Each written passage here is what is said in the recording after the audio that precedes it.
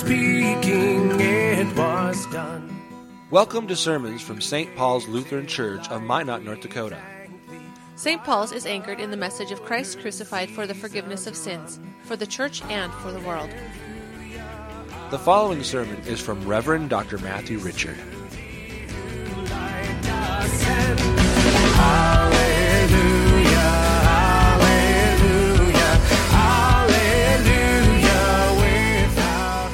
Holy Gospel according to St. John, the 6th chapter.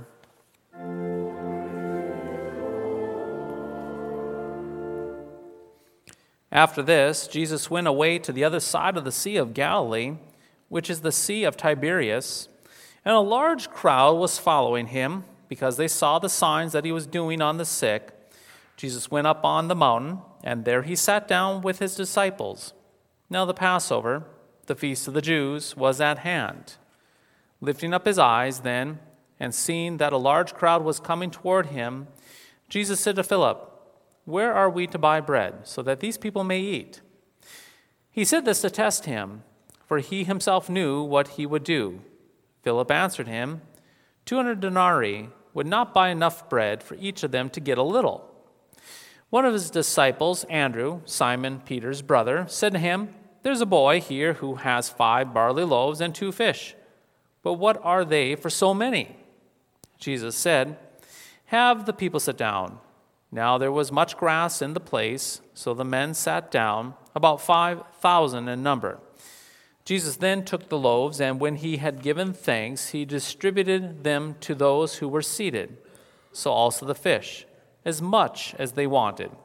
And when they had eaten their fill, he told his disciples, "Gather up the leftover fragments, that nothing may be lost." So they gathered them up and filled 12 baskets with fragments from the 5 barley loaves left by those who had eaten. When the people saw the sign that he had done, they said, "This is indeed the prophet who is to come into the world." Perceiving then that they were about to come and take him by force to make him king, Jesus withdrew again to the mountain by himself. This is the gospel of the Lord.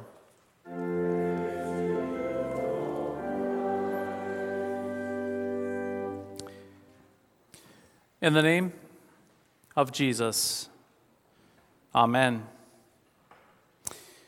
Well, I do not have to tell you, but our society tends to glamorize personal freedom and independence to the point that many people in our culture pride themselves in being free from politicians, free from pastors and parents and kings. We absolutely love that idea of functioning like independent islands, disconnected from everyone else and reliant on no one. We will even boast. We'll boast about our freedom. I can do whatever I want, whenever I want. I am free. I'm independent. I'm in control of my own universe. But here's the catch. While we boast of being independent, autonomous, and self-reliant, here's the catch. We will gladly and even forcefully make ourselves loyal subjects to kings, yes, kings who will do what we want them to do for us. Do not let this detail pass you by, dear friends. Take note, we say that we are independent, that we're free, autonomous, masters and commanders of our own tiny little universes, yet at the same exact time, we are quick to become loyal subjects to any king that will give us what we want. Now, when I use the term king, I'm referring to a leader, a commander, or someone who is above you and me. A king could be a politician or a teacher, a parent, a mayor, a governor, or someone else who has authority over you and me. And so we like the idea of being independent. We certainly do. We like being independent. We like to be free. But we also like that idea of having kings that will take care of us, to do what we want them to do for us. Unfortunately, though, there are many so-called kings that do exactly what the masses want. For example, everyone knows that there are politicians who do not have an ounce of integrity, but only vote in ways to make their own voters happy. Everyone can easily spot those churches in town. Yes, those churches in town where the only goal of the pastor is to tickle the ears. Yes, tickle the ears of parishioners to increase Sunday attendance. And while increasing attendance, making parishioners feel spiritually warm and fuzzy within. Everyone knows those parents. Yes, those parents that let their kids do whatever they want because the parents are too afraid of their kids not liking them. You get the picture, friends. Yes, you do indeed get the picture. Now, if these kings are not bad enough, we loyal subjects, yes, we loyal subjects are just as bad. Indeed, we're just as bad, for we often set our kings up for failure. We whine and we complain and we beg our kings to serve the God of our bellies, our gut, our appetites. We expect that it is their job to make us happy and to grant us pleasure. We say, gimme, and gimme, I want, I need, gimme some more. And so, when kings lose their backbone and integrity falls out of their character, well, these kings, they allow themselves to be imprisoned to the foolish desires and the dreams and the aspirations of their subjects.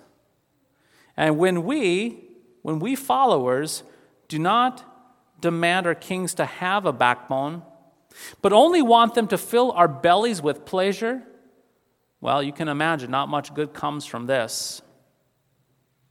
Now, if you listened carefully to the gospel reading from this morning, it should be evident that what has been described thus far, what we've described thus far, is the exact predicament described in the Gospel of John, the 6th chapter, namely verse 15.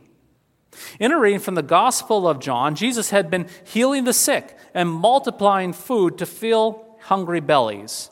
However, the crowd saw Jesus' miracles as something to satisfy their hunger, to satisfy their hungry bellies, and fulfill their entertainment desires.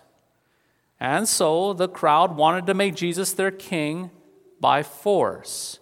But here's the catch. They did not want Jesus to be a king according to God the Father, according to the divine plan of who Jesus actually is and what he came to accomplish. But they wanted to have Jesus as their king according to their own desires. And if Jesus did not agree to their demands and their expectations of what they wanted him to be, well, they had already had that figured out with a plan. They would seize him. They would seize him and force him to do what they wanted, to carry him off with their own purposes. Let's just be honest. We want what we want, and we want it right now.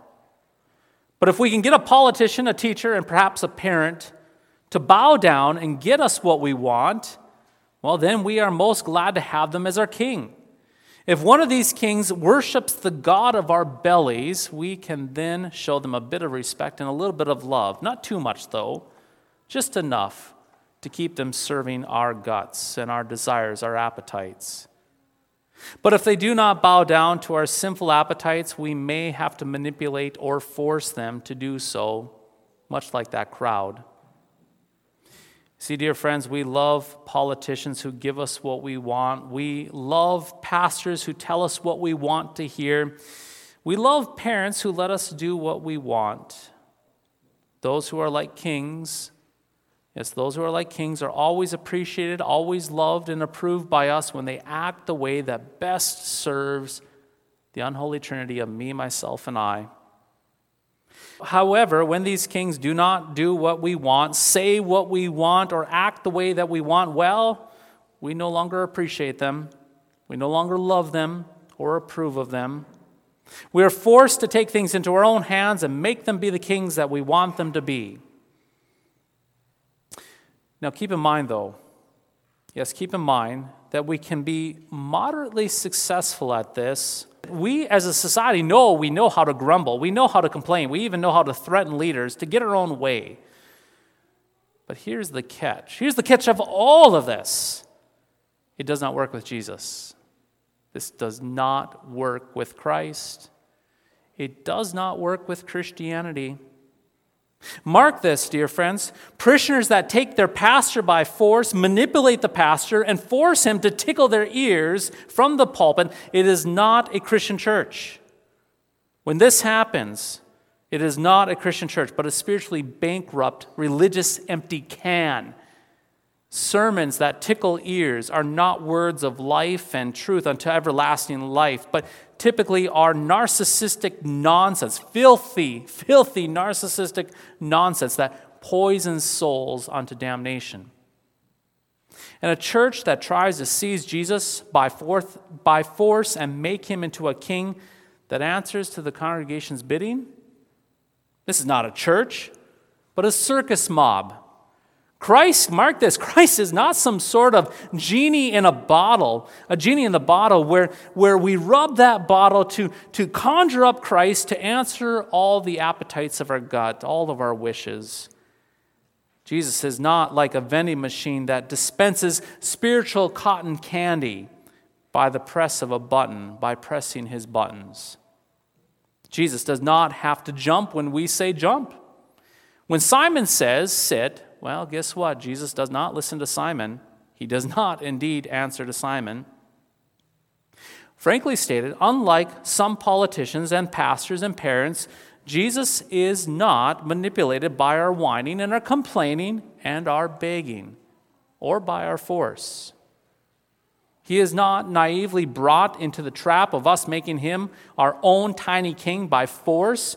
Furthermore, unlike some politicians and pastors and parents, Christ will never become the sinful king that we want him to be, because he does not kneel to worship the God of our gut and the appetites of our bellies.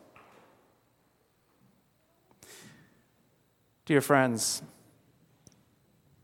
what this all means is that we need to repent.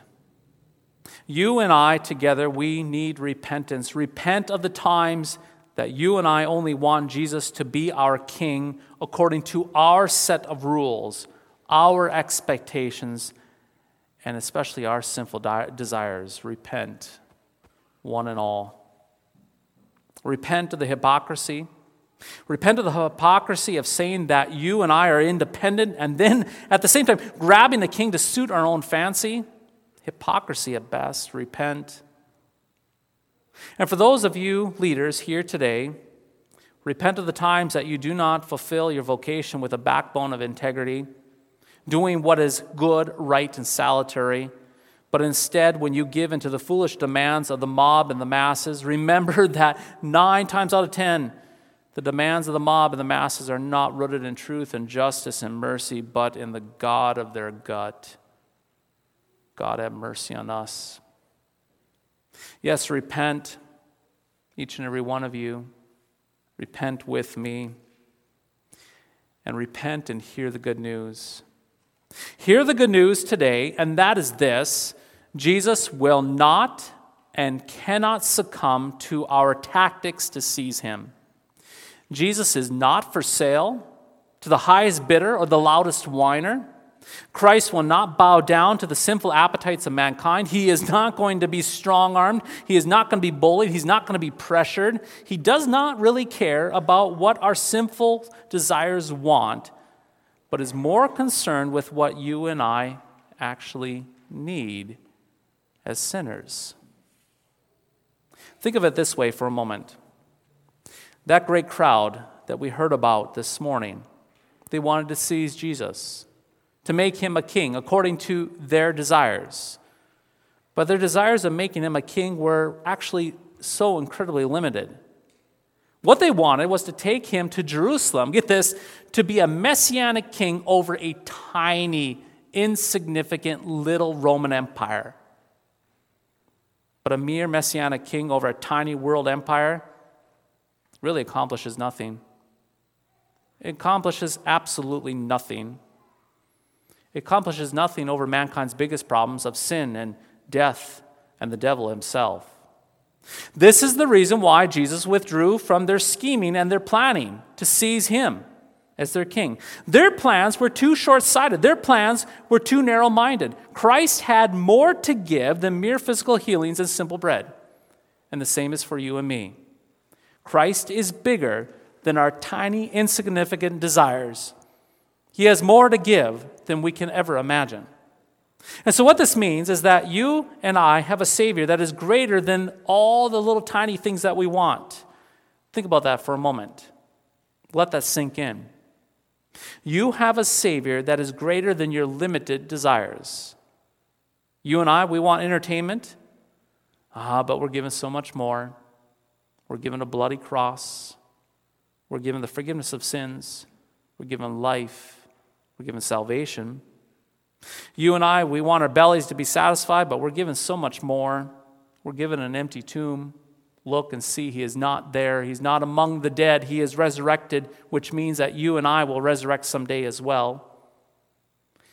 Baptized saints, mark this, Jesus is not the king that you and I want, according to our own sinful desires, but he is the king that you and I actually need.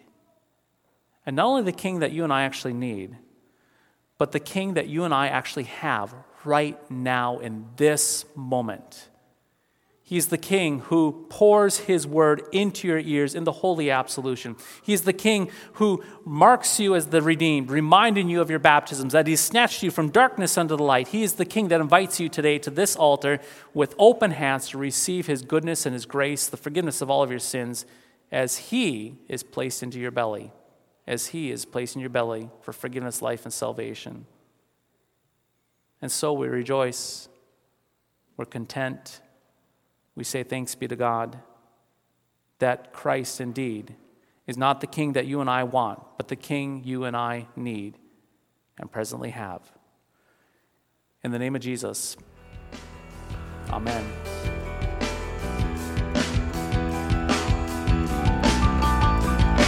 Thy strong word bespeaks us righteous, bright with